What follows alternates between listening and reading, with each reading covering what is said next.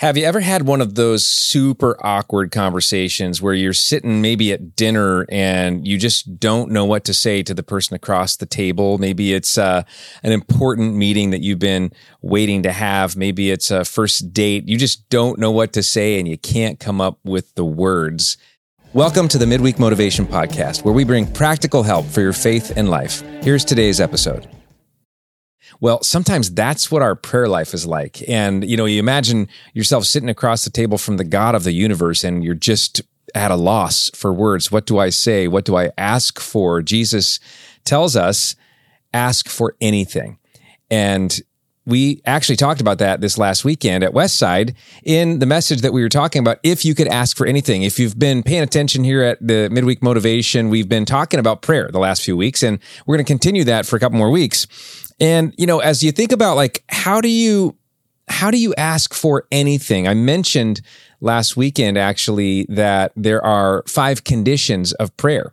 And, getting your prayers answered, what one person called prevailing prayer. There's 5 conditions does this meet these qualifications in order to be answered by God, in order to be the kind of prayer that God wants to answer or will readily answer. And as we talked about it, we discovered there are these. They're 1, total dependence on Jesus. Now, maybe you're listening in and you're like, well, I'm not sure I believe in all these things. That's okay. Stick with me because I want to show you kind of how this all works. And then also, how do you know God's will? Because that's really at the heart of what we're going to be talking about today. So the first condition is total dependence on Jesus. And, that really means that I'm at the place where maybe I'm at the end of myself. It's a tough place to be, but it's actually the best place to be. Total dependence on Jesus means I've expended all the ideas, I've come up with I've exhausted all the options that I can personally do myself. And I'm ready to lean fully on Jesus to be the one that is the solution to my problem. I personally have come to that place recently in several areas of my life, and it's been difficult, but also refreshing. Total dependence on Jesus. Second one, a clean conscience. We talked about that. Just, and there's nothing in between me and God. Third one, faith. Believing that God's going to do what he said he would do. The fourth one, persistence. I'm going to keep on asking like Jesus told us to do. And the last one was this, and this is why I want to deal with the aspect that we're going to be talking about. But the last one is alignment with God's will. That, asking for something that's not in line with God's will is almost, he's probably not going to answer that yes. Why would he if it's not something that God wants? Because he would want it or not want it for a good reason, right? And we compared this in our weekend teaching to football. You're going to go down and receive a pass on the way to the end zone. The quarterback's going to toss the football. You're going to be looking back, getting yourself in position. In many ways, aligning yourself with God's will is like that. You're discerning what is God's will. Well, that's the problem. And I actually got several questions after the weekend teaching at Westside this past weekend about, okay, if my prayers need to be in alignment with God's will, how do I know God's will? That's a great question, and we're going to dive into it for a few minutes in this midweek motivation episode. A quick story from the Old Testament of the Bible, and it's from 2 Kings chapter 6. It's about Elisha, the prophet. Elisha was the protege of Elijah, the forerunner. And Elisha was sort of being persecuted by the king of Aram. And the king of Aram was sending basically his forces to go out and squash this prophet and all this noise he was making. And Elisha had an assistant. And here's how it reads. It says, when the servant of the man of God got up early the next morning, that's the assistant, and went outside, there were troops, horses, and chariots everywhere. This is the king's big bad forces. And he said, "Oh, sir, Elisha, what will we do now? We're ruined. These guys are way bigger than us. They outnumber us." It says, "Oh, sir, what will we do now?" The young man cried to Elisha. And he said, "Don't be afraid, for there are more on our side than on theirs." I mean, something about Elisha, he knew something that his assistant did not know. It says, then Elisha prayed, "O Lord, open his eyes and let him see." The Lord opened the young man's eyes, and when he looked up, he saw the hillside around Elisha was filled with horses and chariots of fire. Okay, this is one of those examples where in the same verse you have a prayer and the answer to the prayer. You might have prayed many times in your life for things like, God, we got to have our rent paid and we don't have the money. You might have prayed, God, we're in such a tough spot as a couple in our relationship and we just need your help. You might have prayed, God, my health, it is suffering and I've tried everything I can and I don't know what to do. The doctors aren't giving me any answers. You might have prayed that. Elisha prayed a prayer and in the same verse it was answered. And one of the things we can look at is, well, this was something that was in alignment with God's will. And after we go through what I'm going to tell you next, I think you're going to understand how we can come to that conclusion and how you can start to evaluate your own prayers. Is my prayer in alignment with God's will? What is God's will? How do I know God's will for my life? One other quick story is that my wife, Melissa, and I, we were a number of years ago, like actually 17 years ago now, we were looking for a house. We had 3 kids. We had a 3-bedroom small house. We were hosting all sorts of events and, we just needed more space. And so we had made a list of our qualifications for what, what our house is going to look like. There was a budget qualification, there was like it needed to be a certain size. We wanted it to be in a certain area. And we just made this big list and we prayed about the list because we really wanted to get the right house. We didn't just want to end up with the wrong house or something that we couldn't afford and all those things. And I remember when we pulled up to the house that we were looking at, it felt like the right one. My wife actually said the first day we pulled up, she said, "That's the one." And I looked over at the sign that was, said for sale, but it also said sale pending. And I was like, "Babe, this one's somebody already got this one." And she said, I think this is the one.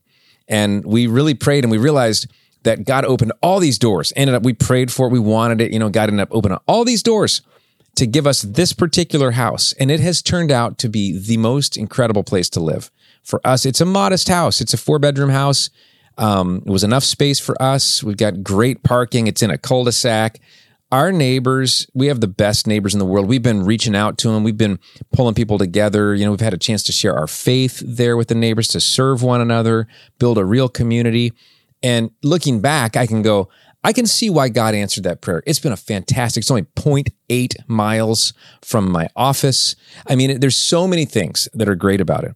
And why it probably was in God's will, for us to get this house because it's turned out to be such a blessing. Well, here's the problem is that if you don't know God's will and you pray, you could end up wasting all your time praying the wrong prayers. You can end up getting discouraged and decide prayer is not worth it and closing off your relationship to God and then have this distance grow. You could end up never receiving the things that God wants for you because you haven't asked for them because you didn't know how to pray according to God's will or you weren't willing to pray anymore. And so as a result, what's going to happen if you go there, then your whole life is going to be a plan B. And it's not going to be what God intended for you. And none of us want that. I don't want that for myself, and I don't want that for you. So here's how you can decide or discern what God's will is. And it's really about 5 spokes, or think of 5 filters. The other day, me and some buddies were out on the trail having a backpacking trip and backwoods camping kind of experience. And we had to actually pump dirty water out of a little puddle into water bottles through filters so that we could drink it. And, those filters are really important. And the same thing goes when you're thinking about like, what are the 5 filters then for discerning God's will? The first one would be the Word of God. It's the Word of God. What we know is that the Bible is God's revealed will for us.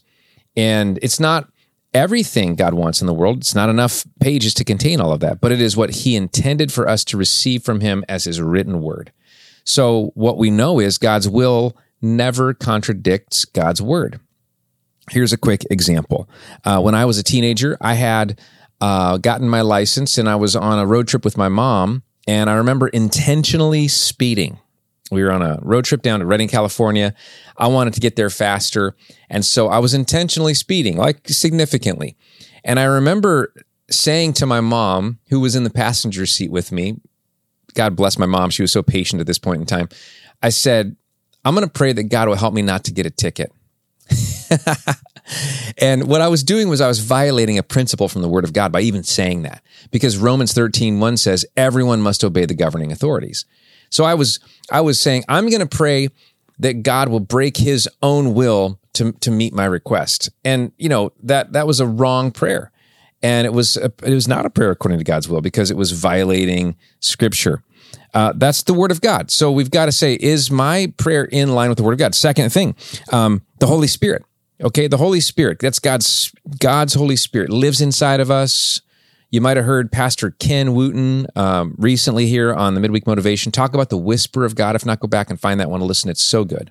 He's talking about the Holy Spirit. How do you hear God's Holy Spirit in your life? When I was courting my wife, Melissa, we'd had a couple of ups and downs. We'd had a couple of breakups, and I was praying about, God, I really, really felt like this was the woman that I wanted to spend the rest of my life with. And I remember hearing his whisper and that confirmation, yes, go for it. Marry that girl. I heard it, and I felt it. I knew it inside my spirit. It passed the first test, the Word of God, passed that test. And then secondly, it passed the test of, is the Holy Spirit whispering, nudging, guiding me in this direction?